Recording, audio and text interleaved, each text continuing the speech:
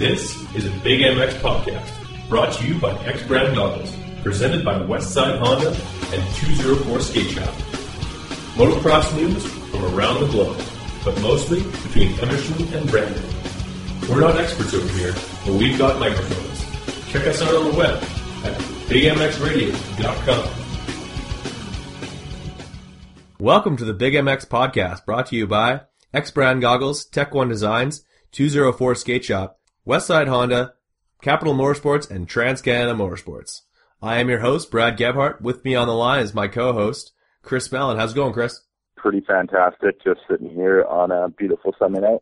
Just a couple of moto nerds looking to wrap up the review of the Supercross this last weekend down in Houston. Track looked good. The weather up in Canada looks even better. Lots of melting snow all around as I just about spill the beer off of the ironing board that I've converted into a desk. And let's break it down. Starting off with the track, what'd you think? It looked pretty solid, a little bit different than the typical tracks this year, which I like to see. Seems like they've kind of had that in mind where they don't just put the cookie cutter stuff out there with, the switch up lane. And it looked almost like Mad Skills MX track or an Excite Bike track where it's just rhythms and rhythms and rhythms, which is pretty cool. And sometimes it'll give guys options today, or, yesterday it did pretty much just in the sense of that quad, but kind of kept everyone tight. I liked the track personally, and it looked like it didn't really blow out. Everyone was still, the quad was still doable on the 20th lap of the 450 main, so you got to give it up to the Dirtworks crew for that. Absolutely, yeah. No, the soil at the track, it's been good in the past, not the greatest dirt, but definitely not the worst. It was soft on the top, very loose, almost looked like there was a ton of traction out there, but from the traction and some of the weird crashes that we saw, I'm thinking that the base was pretty hard and slippery. Yeah, definitely, and obviously because it didn't need the huge wreck. But yeah, it looked like especially Villapolo's bike was skating around pretty good through the whoops, especially. I don't know if it was just set up super stiff or, it was really slippery like that.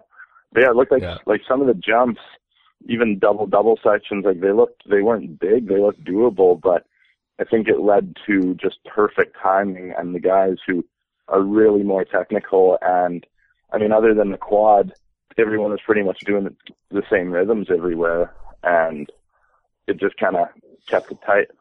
I think as the year goes on, we do get more challenging tracks, more tracks that really bring all of the elements together, whereas early in the year you have a fairly cookie cutter, as we say, rhythm section, you have your two triples, a whoop pad, and a finish line.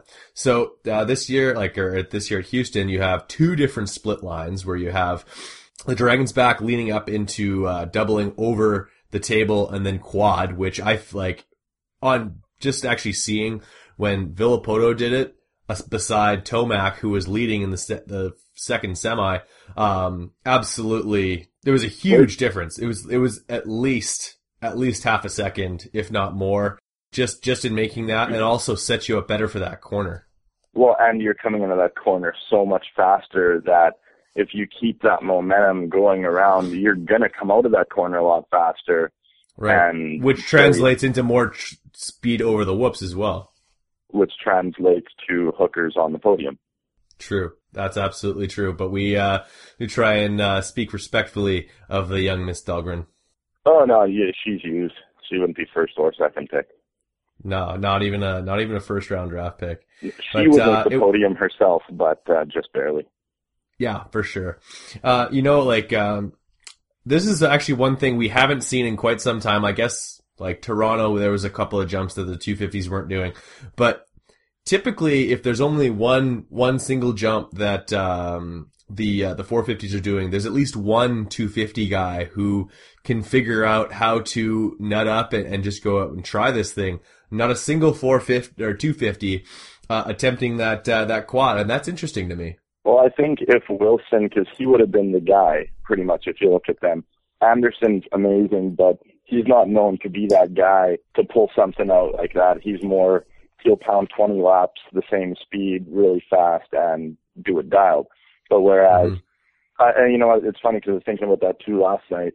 If Tomac was on a 250, when Villapoto was chasing him around, say last year, I wonder if he would have did it, because like last year he would have been the guy in the 250 class to pull that off, you know. And I think it's kind of, I don't know what it is, but him and Wilson in the past seem to be the guys on the 250s to just pull it out and do all those crazy jumps that the 450s are doing. But I thought it was kind of weird that Wilson didn't go for it on the 250 and Tomac wasn't going for it on the 450. I just think, much like some of the jumps that some of the 450s weren't doing in weeks past, it became one of those jumps that if you can't do it 20 laps in a row, or in the 250s case, 15 laps in a row, and with Wilson's position in the championship, he feels more than confident to just let that be. And we'll get into the 250 main a little bit more, but I think for him, he wants to make a statement leaving the 250 class, but with some wins, but not at the expense of his health. Oh, for sure, and I bet the consequences would have been high. There was been some pretty amazing crashes lately, but if somebody clipped that or cased it, it wouldn't have been good. And speaking of that, did you see the video of Wyndham's unfortunate transfer? I did, and I'm not entirely sure if he ended up doing a transfer in the evening. Like, he was on the Supercross Live and he's saying, maybe I will, maybe I won't, I feel pretty good. And then I hear him on a different show saying that this was about an hour beforehand. He says he's feeling 100%.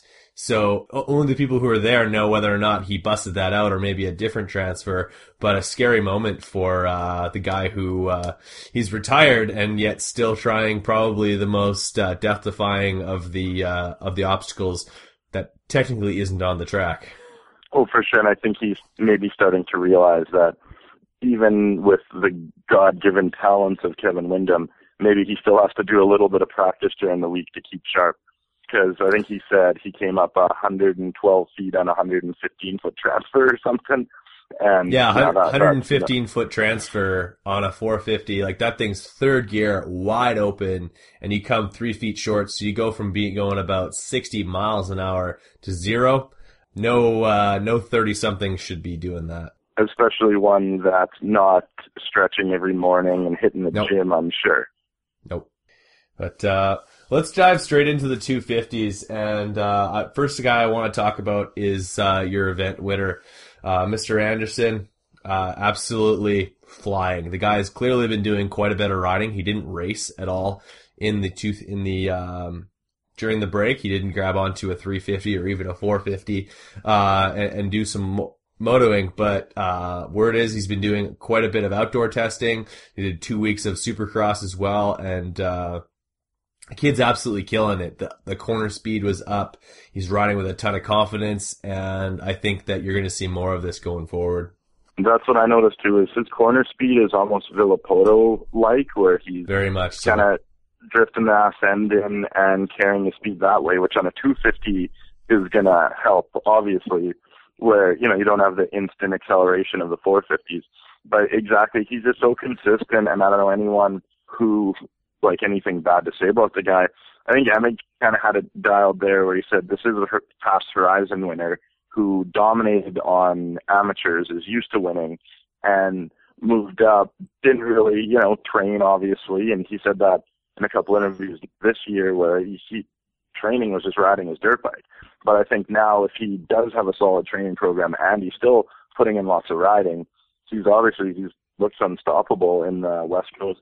But I'm really interested in seeing what happens when we get outdoors, because he hasn't been known to do great in the past, and that's the real test of endurance and a solid fitness base, because, you're going to see at the last couple laps of the outdoor motos if he really has what it takes to be a champion outdoors as well. Well, that's, I think, why he's switched his focus from doing his Supercross training. Like, obviously, if you're contending for a Supercross championship, you want that to be a good portion of your focus going forward. But making a commitment to doing some serious outdoor testing, and he says he's been riding the 45-minute motos or tank fulls or whatever you need to do to get that endurance up. It's good to see that he's making that commitment to excellence on the outdoors, and I think that the corner speed that he acquired during those outdoor sessions has translated over the 250s. And I think you're right; he does control the bike a lot from the back end, and on the 250, allowing that power to hit the ground and launch out of those corners. The kid's absolutely killing it. For sure, and I do think that people might be putting more of his kit for like 450 weight. Like everyone's looking who they're going to sign coming up here. Wilson's been riding the 450. Healy's been doing good on the 450. Anderson pretty much, hasn't shown what he can do on a 450 in a race situation.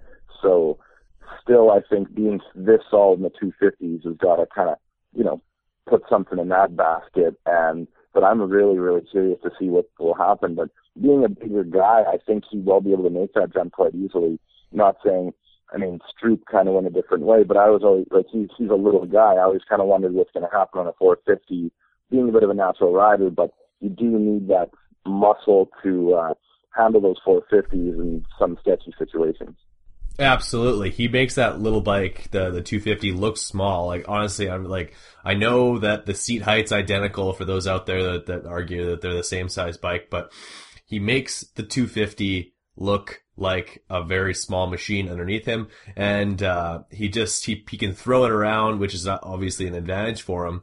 But I think on the 450, where maybe a guy, like a smaller guy, like when you see Villopoto have a hard time picking his bike up, Jason Anderson has got to be, if not 5'11", scratching the 6'1" mark.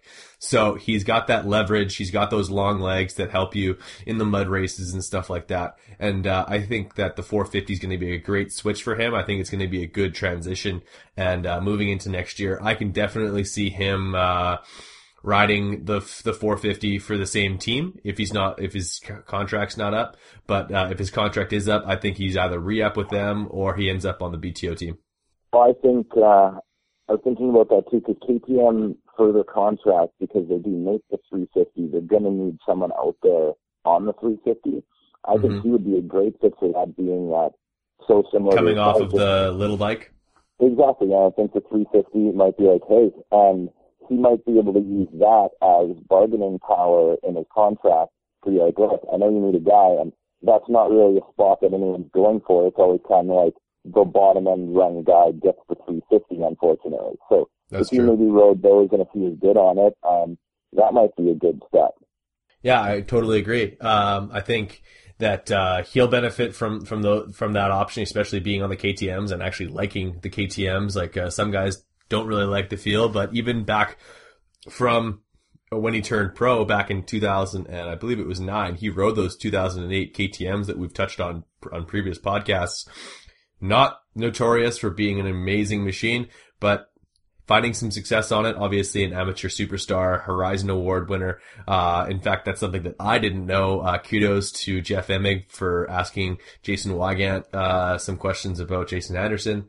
And I think that that's a guy to look forward to in the future, as he's gotten faster every single year after year after year. He's definitely pushing it. But moving on to your second place. One more thing about that.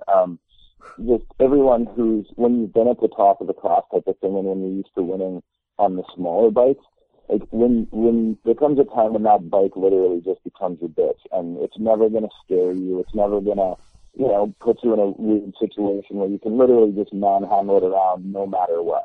And I got that feeling on the 80s and even 125s once you get on those, smaller horsepower bikes. Once that bike is your absolute bitch, then that's the perfect time to hop up to the next one. And, some guys who don't fully have the 250 dialed and hop up to the 450, I think they're going to have more problems. But seeing Anderson kind of just strictly putting his time on the 250 and, making that bike his bitch, I think that is a good idea too. Now, moving on to the second place rider, as we just devoted about a 6-minute conversation to Jason Anderson. Dean Wilson. Honestly, I think that if he wasn't dealing with some serious symptoms of arm pump, that he would be your Houston main event winner. He ran out of time, and I'd venture to guess that his forearms were rock solid when the checkered flag flew.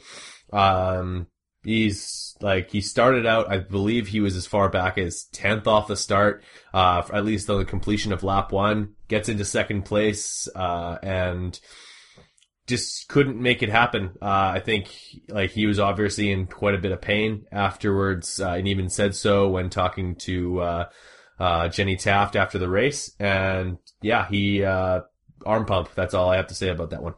Well, if you've seen, he needed his mechanic to take his helmet off for him. I don't know if that was shoulder or arm pump or both, but I mean, yeah, that I'm not too sure about. No, but it's one thing being gassed or arm pump where you're like, dude, can you throw my bike on my stand? I can't feel my fingers. Or, but to undo your helmet, that must be that's something crippling. Bad. Yeah, that's absolutely crippling. On live TV to do that, I'm sure you're gonna get bugged about that. No doubt. Yeah, again, I think that he was riding good. He has the speed, but he has to figure out this health issue. And if you think back to past lights champions or 250 champions, sometimes there's just this one little weird thing. Even Purcell, nobody really knew it was up. He did have a major injury over, but there's always kind of one thing holding him back where they're not sure of his health. And I hope that's not the case with Dino, because he is such an amazing rider, but I think he might be just overtraining. Somebody said one time, I forget who, but there's just some riders who aren't supposed to be on that crazy training regimen, and being with Rhino, I'm sure it's quite intense. Maybe he should just spend more time chilling out and rely on his natural ability. Keep his cardio up, obviously, but maybe not do so much hectic weight stuff that a small frame guy like that just can't handle, Yeah, no, it's hard to tell. Honestly, I don't have all the answers. Clearly, nobody will. We've seen the guy race, and apparently he's had bouts of arm pump in the past, but clearly nothing as bad as this. This is Supercross.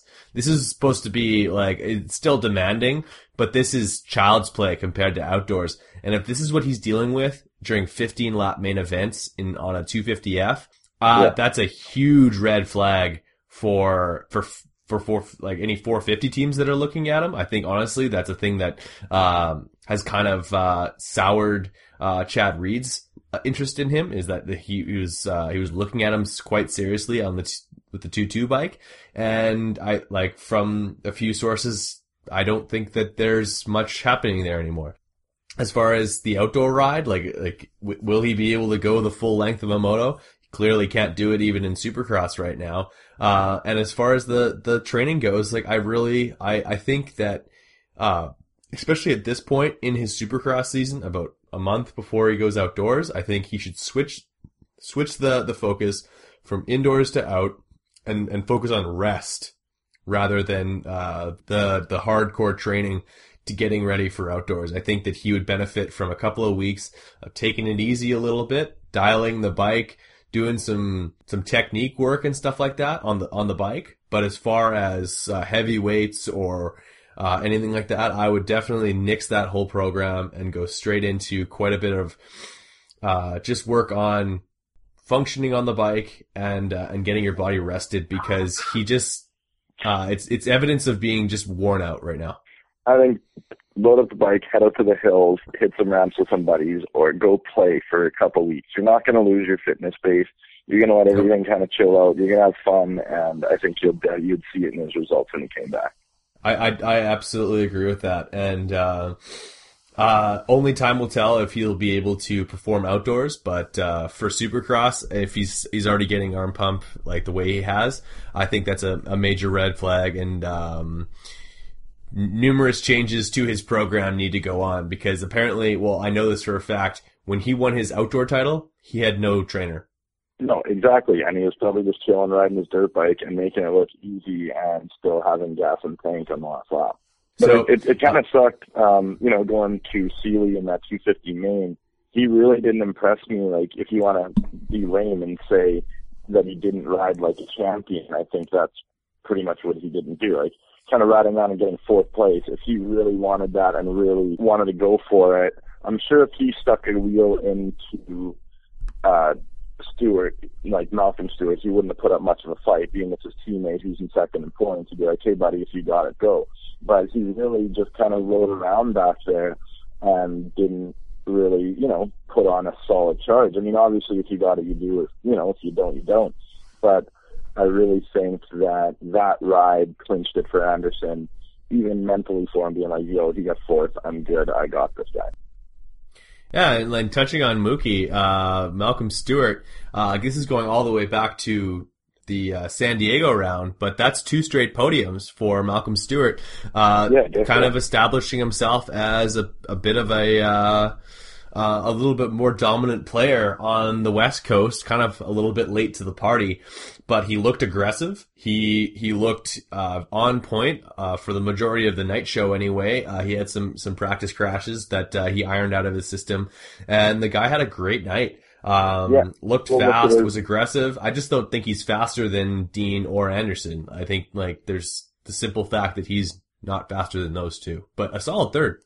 For sure, but if you look at him, he seems to be getting faster. And having riding partners such as James Stewart as your brother and everything at your disposal. They're quite fond of each other. Yeah, it's not going to hurt. I can't wait to see that guy in a 450 because he's way too big for that bike. Obviously Suzuki struggling to do some of the technical stuff. He has to work a lot harder. So once power is not an issue, I think you're going to see. I wouldn't doubt seeing him even hit a podium on a really good ride. Maybe not next year in 450s, but the year after. He does have the skills. Well, for outdoors, do you think that do you think Troy Lee Designs puts him on the 450 for outdoors, or do you think he rides the 250? I think they'd be smart to put him on the 450 because why not double your TV time chances? Because you already got the 250 class, a bunch of guys out there. So throw him out there. He gets good starts. He's probably not going to say no if you ask him. It's, I'm sure he'd love it. And, he's champing at the bit, I'm sure. Well, and he got a podium last year. I think it's going to be, even the power to weight ratio that we're talking about right now in Supercross is going to be multiplied outdoors, especially pulling up hills with some kids that are 120 pounds. I'm sure he's just going to be biting his tongue and, swearing under his breath. But yeah, no fun that way. And riding with his brother, I'm sure all he's riding is a 450 at home. You're not going to get on a little bike and try to chase down one of the best people of all time who happens to be his brother. But no, I would love to see him on a 450, see what he can do. And why not? If you're going to be racing him next year in Supercross, make a splash, and who knows what can happen. All right. So your other title contender, who's lost a few points this last weekend, a second straight fourth place finish for Cole Seely, had some success, even a podium on the 450 on the East Coast. Comes back to the West after I believe a couple of years ago he came back, or even maybe it was even last year. He came back after riding on the East Coast, and then killed it at the first round back at the East, but this year goes out and gets a fourth, but with only one wheel getting adequate braking. He's got no rear brake coming out of the second straightaway. So the guy's the brakes faded throughout the main event because he said he was having some it slowly went away and all of a sudden wasn't there at all. No brake fluid for the 21 machine, and I think that's what really contributed to his night. I think he could have possibly gotten up there and fought with Mookie and Dean. I'd say as far as damage control goes, a good night for Mr. Seely. Yeah, I guess I didn't think about that. I kind of sound like a douche now. He got lucky with Buddy, who ran into the back end of his bike off the start. And no rear brakes, especially on a technical track like that, would be a disadvantage. Scott Champion. So I'm a douche, and he's awesome still. Absolutely. No, the kid killed it. A fourth place, excellent damage control from Cole Seely. And moving on to a guy that rounds out your top five in Zach Osborne. Good ride from Zach. I think he's still not, he's not 100% after his injury. Coming back after, 6 weeks or 7 weeks. He had himself a good night, but coming off of injury and still not quite living up to the expectations that he was going to be a podium contender week after week after week. A solid fifth place. For sure, you really didn't see much of him during the main on TV. A little bit. No, it was a quiet night. But I definitely thought that he was riding a little stiff. Maybe he felt some pressure on him being on that ride that he wanted for so long and he finally got it. But I really don't see much of Zach Osborne's future, unfortunately, unless he pulls something off in the outdoors. And I think he has what it takes to do that. He is one of the few guys that you might say has both supercross and motocross in him. And I'm really looking forward to see if he can put that bike at the front in the outdoors and make a splash, which is probably what he's thinking too. Because supercross season, he didn't really do what he wanted to do. I'm sure he wanted to be possibly leading the points at this point, so he might be kind of passing in and just throwing all his coins into the outdoor series.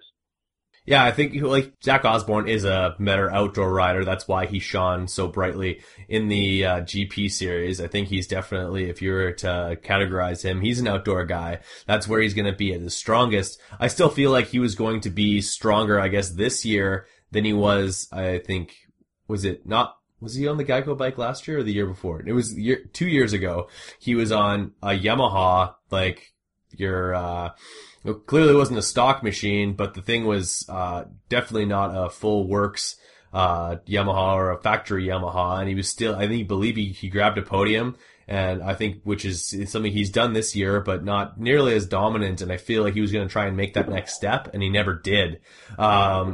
Another guy who seems to be trying to make that next step, but I think more or less maybe expecting a little bit too much of himself is Cooper Webb.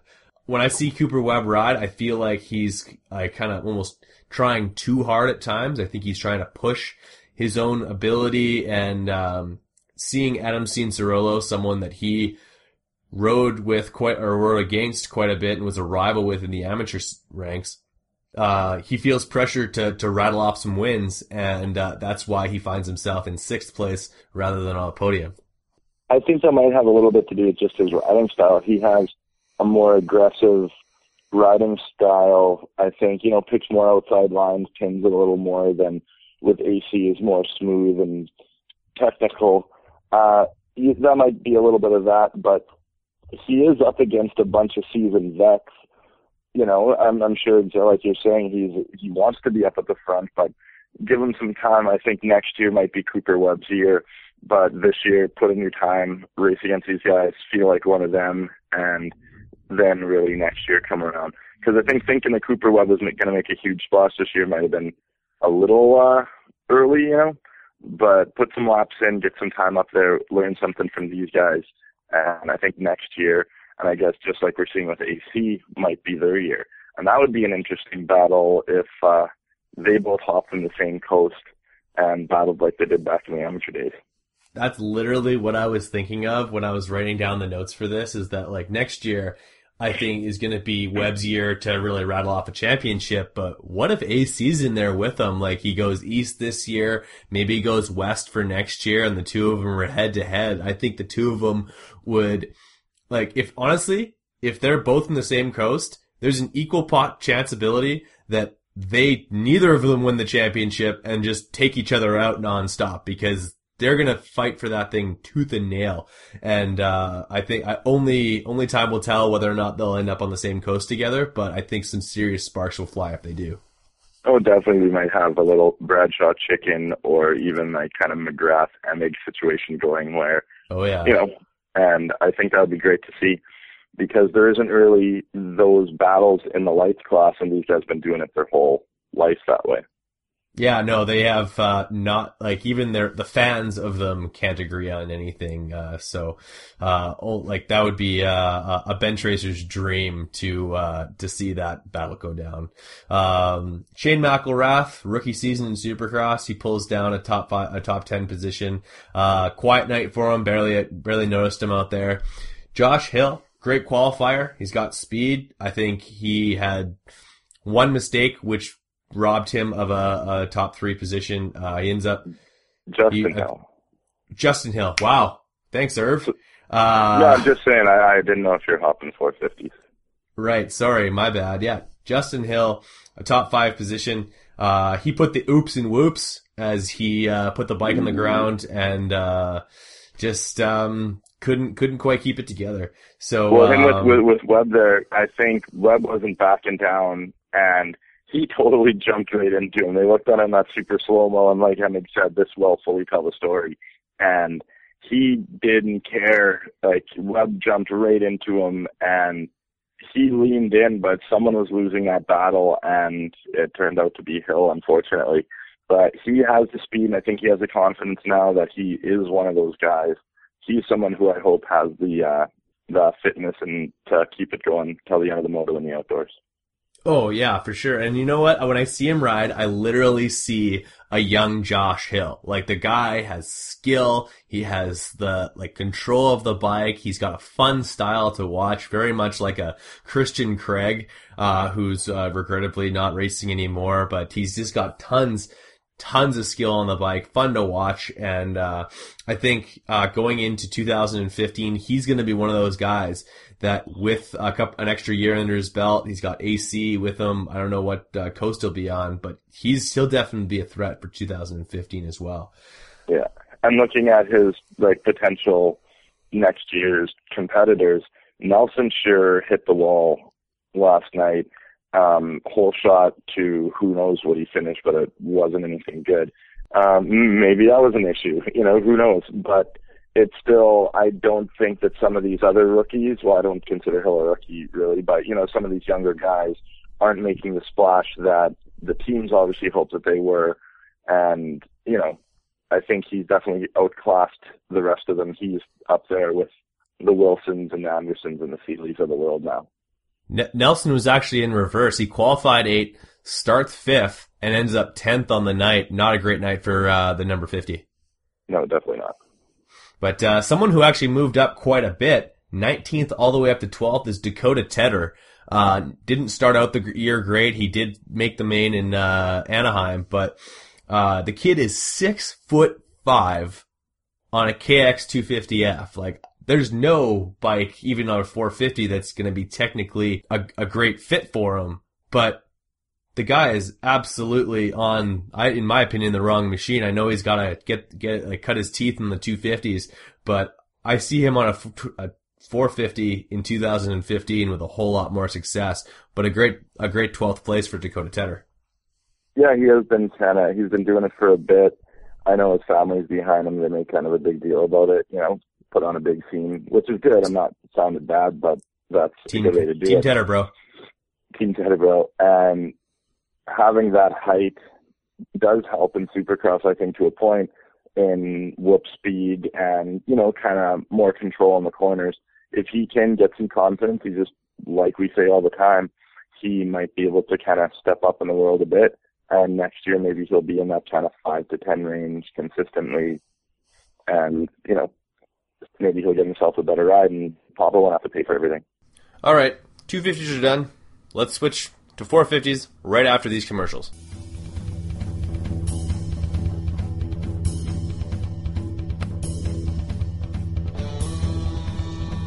So, do you like stuff? Or possibly things?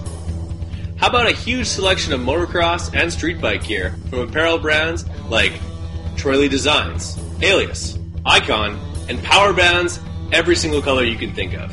How about 25 years of custom suspension and motor service for a full service shop, all of which you can find at Capital Motorsports? Mention this Big MX podcast to receive a VP gas can with spout for only $40, as well as 100% off your next set of motocross tires. Just kidding, we can't back that up, but ask for about it anyway. Check out Capital Motorsports at 157 St. Anne's Road, Winnipeg, Manitoba, or call them not so toll free at 204-237-6686.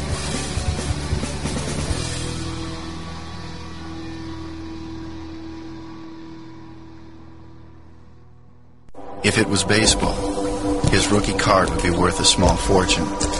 If it was football, every kid would be wearing his jersey. But Jeremy McGrath had other plans: to take a motorcycle and to show the world how far your dreams can take you.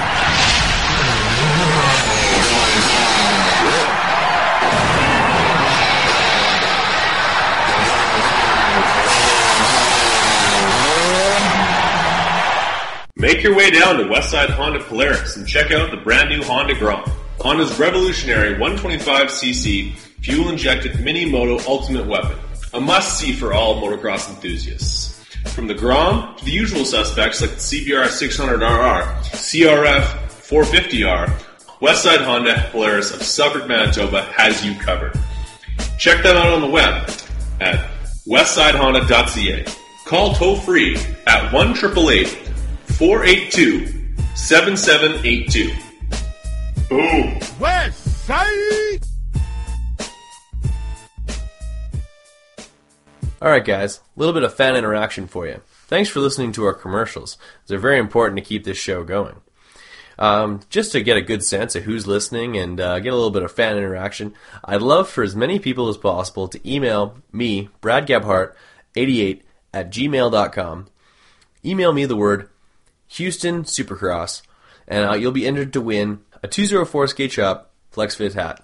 Good luck to all who enter. You know, let's switch gears and add about 200 cc and move on to the 450s. And I want to start off.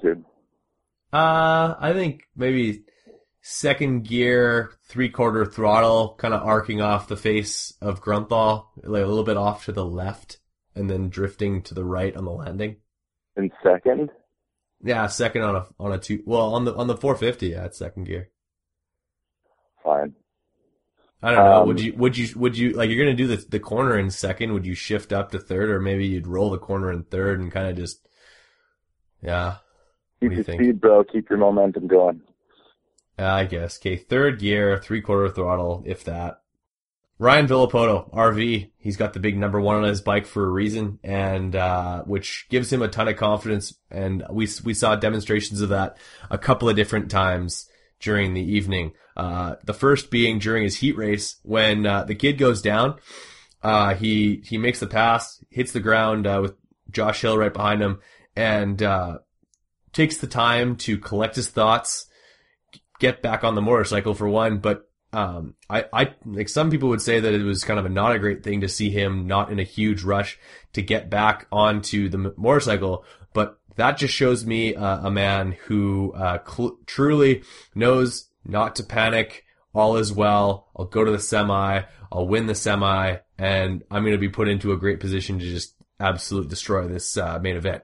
Well, for sure, but I think he might have hit his head pretty good, because the way that he hit the ground, he didn't have his arms out in front of him. It kind of just swapped out and he smacked the ground, which, either wind knocked out of you or whatever, So maybe he didn't have a choice. He kind of had to take it slow for a bit.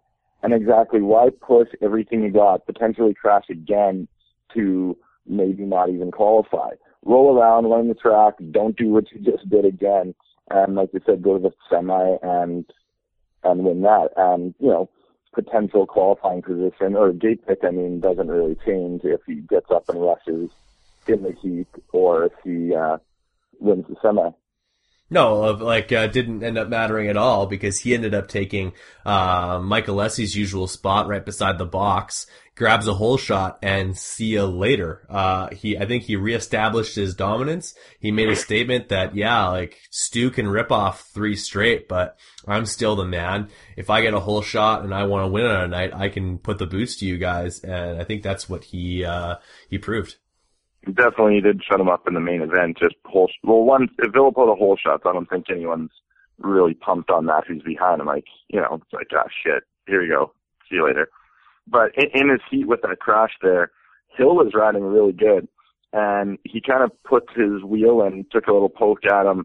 And then at the next corner, I think that he could have been in his head where Villapoto would have been like, shit, is Hill coming up the inside?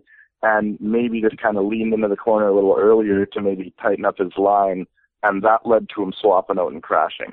So I think that was a good move on Hill. Like, when he did it, I was like, you little prick, you're going to pass him, right?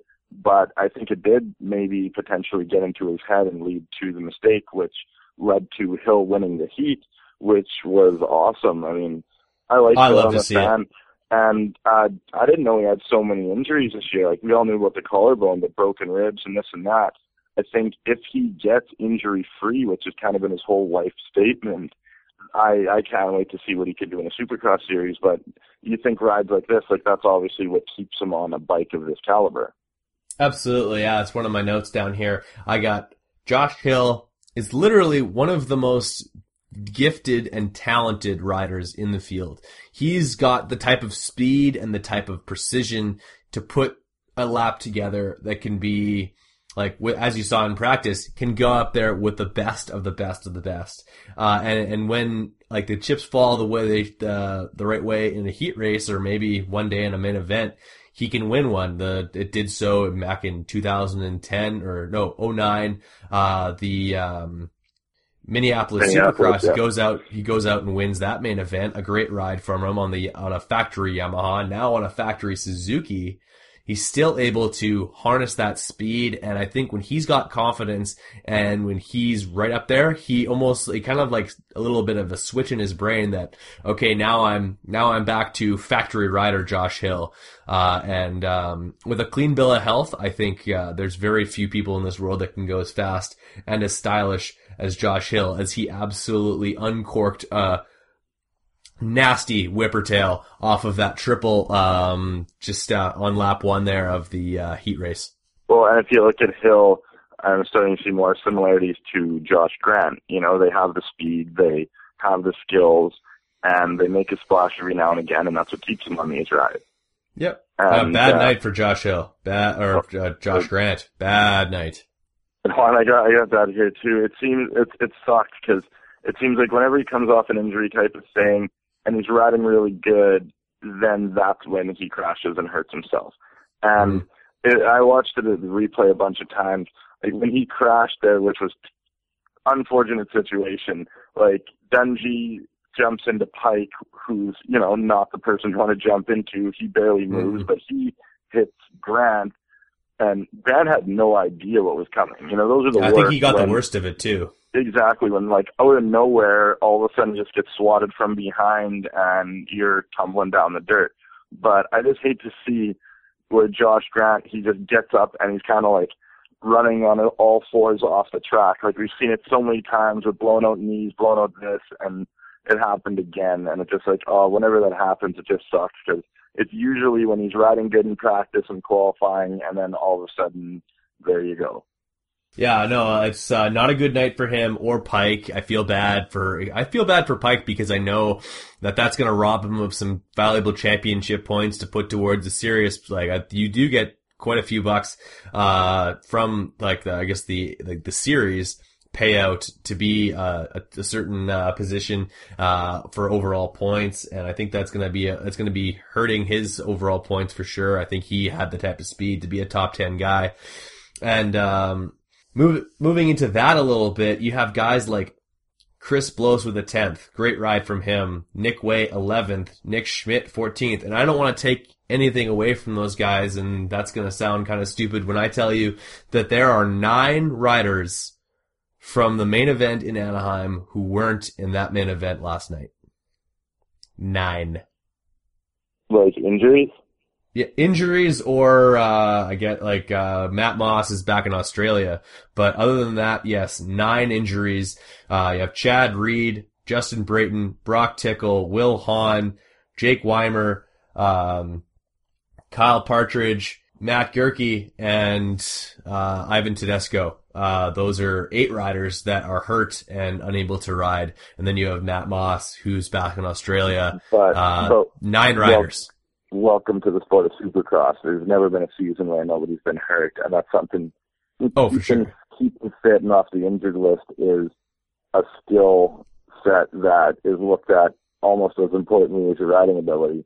And, you know, there's always going to be people injured. You can't take anything away from anyone because if you look at it, like the top 11 guys in qualifying were within a second, you know? Like, these guys are all at that level. It's just that their name isn't as big, pretty much. And Blows was up there. He was as high as 5th for the entire last practice. He stayed there. Other guys had a hard time beating his time, and the guy gets a 10th on a pretty much production. Well, it is a production. 450 from Honda, and the kid's like absolutely killing it, looking great with the Fit Industries graphic kit on there. Like going with the black and green motif for this last race, looking really hot. I don't know if I expect more of that from him for the rest of the year, but if 10th place is your best finish in the series, you're doing something right, Chris Blows. Well, from a guy who got 4th when maybe the field was slimmed out at Vegas, I don't think he would be pumped on a 10th. Well, it's a definite improvement from weeks where he wasn't making the main or sure. I'm not saying pulling that, up the rear. I think Blows is one of those guys in that kind of mid-pack or whatever the hell you want to call it that does have the mindset of more of the top guys, because obviously he got pissed off when Massa said that he can't win, and really I'm sure there's not many guys he's battling with out there to finish 10th that really have the mindset that they're going to win. I'm sure Nick Way in 11th wasn't like shit. He wouldn't get pissed off if told him that he wasn't going to win this year. But yeah, I think he's still not pumped with where he's at, because he was at one time a factory rider, but again, that was 10 years ago. So yeah, exactly. He might have a foggy expectation of where he's supposed to be, but nevertheless, a good ride from Nick Way as well. I'm just going to jump back into the top 3 right quick with a solid yet very quiet day from Justin Barcia. Had a little bit of a battle with his teammate in the heat race and followed that up with going straight to the main event, getting in 2nd place, and then it was all hushed from there. He stayed just ahead of Ken Roczen, and I think that's where the track comes into play. All 3 riders doing the exact same rhythm, exact same speed everywhere pretty much, very similar anyway.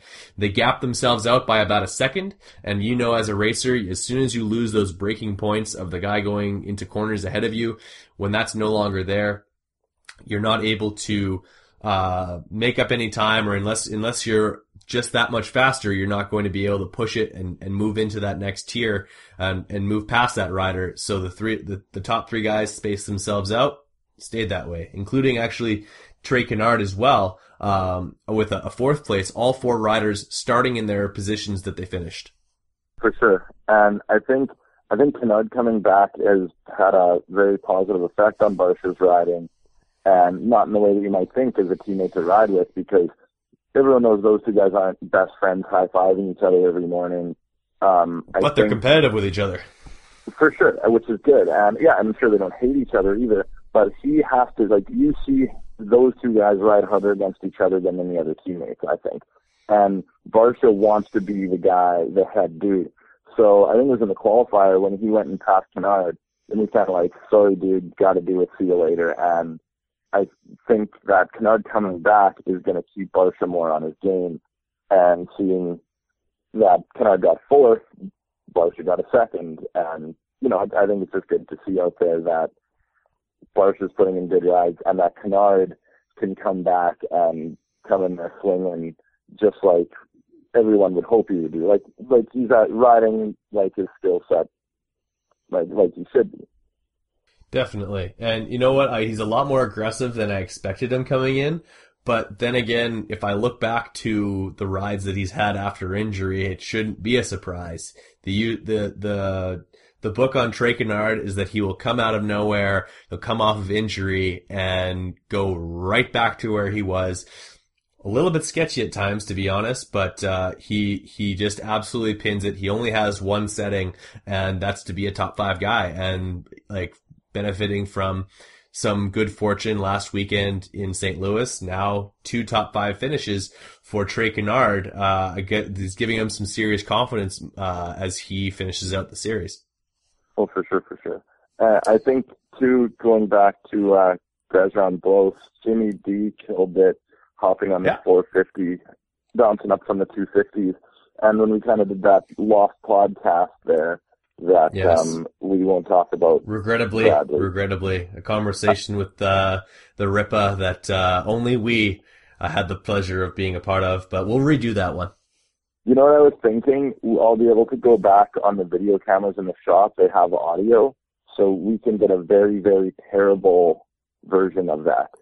We're going to release that for $25 per download, and see if we can't make some coin off of that, because I think that would be beneficial. But I think the only thing that would matter, the whole thing would be worth it just for you freaking out after it was lost. I've never seen you that mad. It was awesome. and you're freaking out, slamming on the counter, and I'm just laughing because it was kind of funny. Perfect. I do get upset here and there, especially when things go wrong with technology, because I can't yell at it enough for it to change the way it went. But anyways, we're going to redo that one with Jimmy D. It was good to see him hop on the 450 rather than the 250, and had a great qualifying running in second. But unfortunately, like we talked about on the Lost podcast, it seems like he's always just out of the TV screen, and they barely ever talk about him. They were on Blows, who was running good, moving through the pack, and I don't blame him. But for 250 rider moving up, you think they should give him a little bit more credit and talk about him, because, and a privateer as well. And he did give Topher Ingalls his bike, who, shitty situation, his bike got stolen the night before. So I think there's a lot of talking points they could bring in there. And, you know, he was riding solid in second, ended up taking third in the semi and going straight to the main event, where he did stick around that 14, 15, 16 range for a lot of the race, which one of us kind of chose. I forget which between me or you. I believe, actually, you know what? I flipped my phone open here, and I'm looking directly at a text message that there was a prediction, a bold prediction of a 10th place from Jimmy D. And not saying that he can't get it, but just giving myself a well-to-do kudos for being able to predict his position, as I believe I had him in the 14 to 17 No. range, you said 17 to 19, and I said 14. I don't think so, Chris. I'm going to screenshot the shit out of that. You said top 10 is doable. And I said 7. You're right. I said 17 to 19. So I was wrong, and you were closer. But and I said with Price is Right rules, and I said I'm calling 14th. And I think, did he get 15th? He did. But Price is Right rules go that you went over being the better spot. So I was closest without going over. No, I'm better. It's 15th. 14th is better. Okay, I was only fair off enough. by 1. You were off by 3. 3 to 5. So yeah, I think nobody cares what our little fucking thing here. But I should have bet the case of beer is what I'm saying. You should have, but you didn't. And but that's Jimmy D why was James Stewart got 6th. It's true. Or 5th. But He I started think out Dakota- 6th and just didn't move forward. We'll get back to Jimmy Dakotas in a minute, but I want to talk about JS7, a guy who clearly, I don't know whether it was a lack of motivation or he's now in 6th place. He sees that RFE is gone. He just doesn't see himself being able to make up any points that day. So, or maybe he was still feeling some effects from his illness that kept him out of the third practice, but he just didn't move forward. He came across the stripe on the first lap behind, I believe it was Eli Tomac, and he passed just Eli Tomac, and then he got 5th. That is something we have not seen from James Stewart. I don't know if it was a bike issue. I don't know if it was a body issue, or it was a mental issue, but he just didn't move forward. But like you said, he was sick, that he missed the last practice. They talked about it in his heat race, that he has had less track time than anyone. And if you remember, after the race, he had to sit down. So that's not typical Stewart after Supercross. And that track didn't look so so draining that, you know, you'd be that gassed that you'd have to sit down after the race. That must have been a health issue. And I give these guys credit, with even Stewart and Villapoto riding through sickness like they do. It's no fun when you feel sick, and trying to push it, like you can't when you just don't feel good. So I agree that that's not typical Stewart style. And I think a lot of people had him in to kind of maybe win out the season possibly. But I think there's that fluid going around all the pro guys, and I think this weekend was his weekend with it. Yeah, no, talk about guys who have had issues with stomach stuff or even any type of illness. You have RV from Toronto after St. Louis. Barsha had food poisoning. James Stewart, these guys are in and out of, some of them fly commercial, some of them fly private. But James Stewart now with some serious issues with his stomach, having to miss a practice session. And yeah, I guess call it a bad night, call it damage control. But either way, puts himself in 2nd place in points. and an okay night for Stewart. If he's dealing with some serious issues, it's tough to really gauge his night, not fully knowing exactly what was going on with him. For sure, but with RV, I think he definitely kind of, as we talked a little bit earlier, re-stamped his dominance on the series, because he lapped Alessi and kind of made the pass stick like, yo, bitch, I just lapped you, and Alessi got 8th. So that kind of shows how consistent and how fast. Like, he dialed that quad off every single lap, no big deal, screw everybody, I'm RV. And to lap up to 8th place is, I think just that shows the dominance that he has in his back pocket if he needs it. And being, maybe sick, ride around, do whatever, and coming from that smart ride in the heat where he crashed, I'm sure he crashed a couple times in practice, but to just be that dominant, that's got to just ruin your mind when Alessi's going on to his best Supercross finish of the year, I think, ish, 8th. And you just got lapped coming into the last lap. Yeah, I think that's more to do with RV's dominance than it is Alessi's incompetence, because the guy actually only lost 1 position in 20 laps, which I think has got to be some sort of a record for him.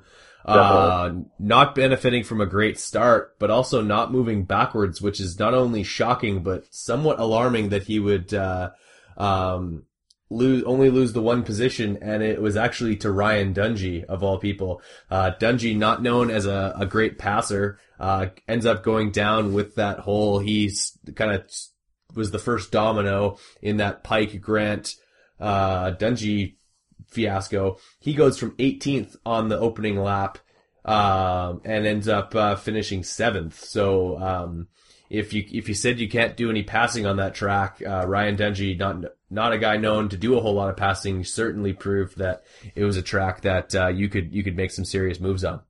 Well, see, in the Duns, I thought he looked great in that first heat where him, Stewart, Grant, and who was it? There was another guy in there. But they battled it out, and Grant looked great. Dungey looked great. He looked aggressive and not weird like sometimes he looks when he tries to get aggressive. And I thought tonight would have been a great night for him, but yeah, he bailed pretty hard in that first rhythm section. Alessi, is only going back 1 spot. That does have to be a record for him. Just like a quick shout out to all those privateers out there. Like we said, Blos, Way, Schmidt, Gilmore, and moving all the way back to 15th, the Ripa. Jimmy Dakotas, the guy, we talked to him a bit, a couple of minutes ago, but I really want to throw it back to the kid who not only, like you said, loaned his bike to Topher Ingles, but puts his 450 into the top 15 on the tail end of that, but still a great ride. And from a guy who at the beginning of the season was not making mains, ends up 7 positions ahead of even just scratching the surface. So a great ride from Jimmy D. For sure, and he was looking really solid out there. Being that he's not the tallest dude in the whoops, he looked really good, being a big 450. I don't know if something happened, because he was up a little higher and he did move back in there. But yeah, solid ride moving into the 450. That'll put some, a little bit of gas running in the tank moving into the next couple of rounds, I'm sure. And just confidence, and to keep his name in people's minds too for a ride for next year potentially, that he's got to be in that kind of next group for people, looking for a good, solid dude. Yeah, and I think it speaks volumes that he's been one of the 250 guys who, let's call him a 250 guy because that's his main focus, but he's been one of the riders to race pretty much every single Supercross so far. He didn't go to Anaheim 1. He joined the series for the second round. But he's been there throughout the entire year, and for some of the guys, like Ken Roxon has mentioned that he's kind of feeling like the series kind of dragging on.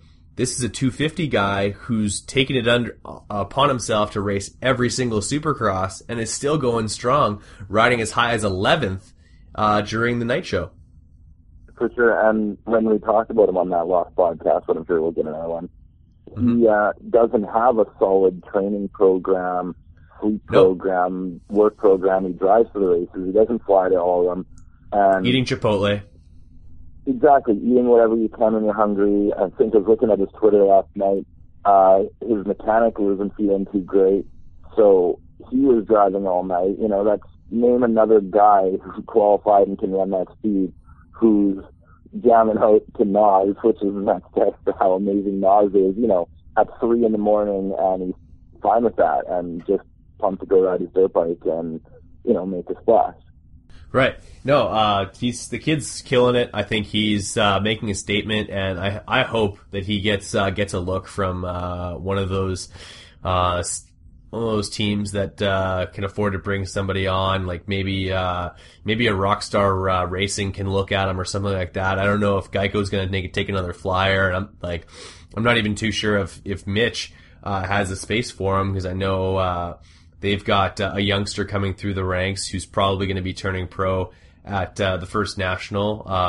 His name escapes me for the moment, but nevertheless, that team will probably be full for the most part, and who knows? Only time will tell where Jimmy D ends up, but definitely a strong ride from him.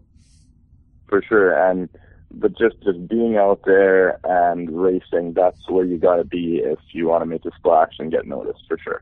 And one guy actually coming from the Arena Cross ranks to finish 18th. Actually, well, you could call it 18th or you could call it last, because the other guys didn't, the 19th through 22nd didn't complete a full lap of the main event. But Kyle Regal coming out of Arena Cross on his Honda and getting himself an 18th place position just behind Jimmy Albertson, who's running the Tech One Designs pit shirts in the pits. I think a decent ride for a guy who hasn't raced a single Supercross.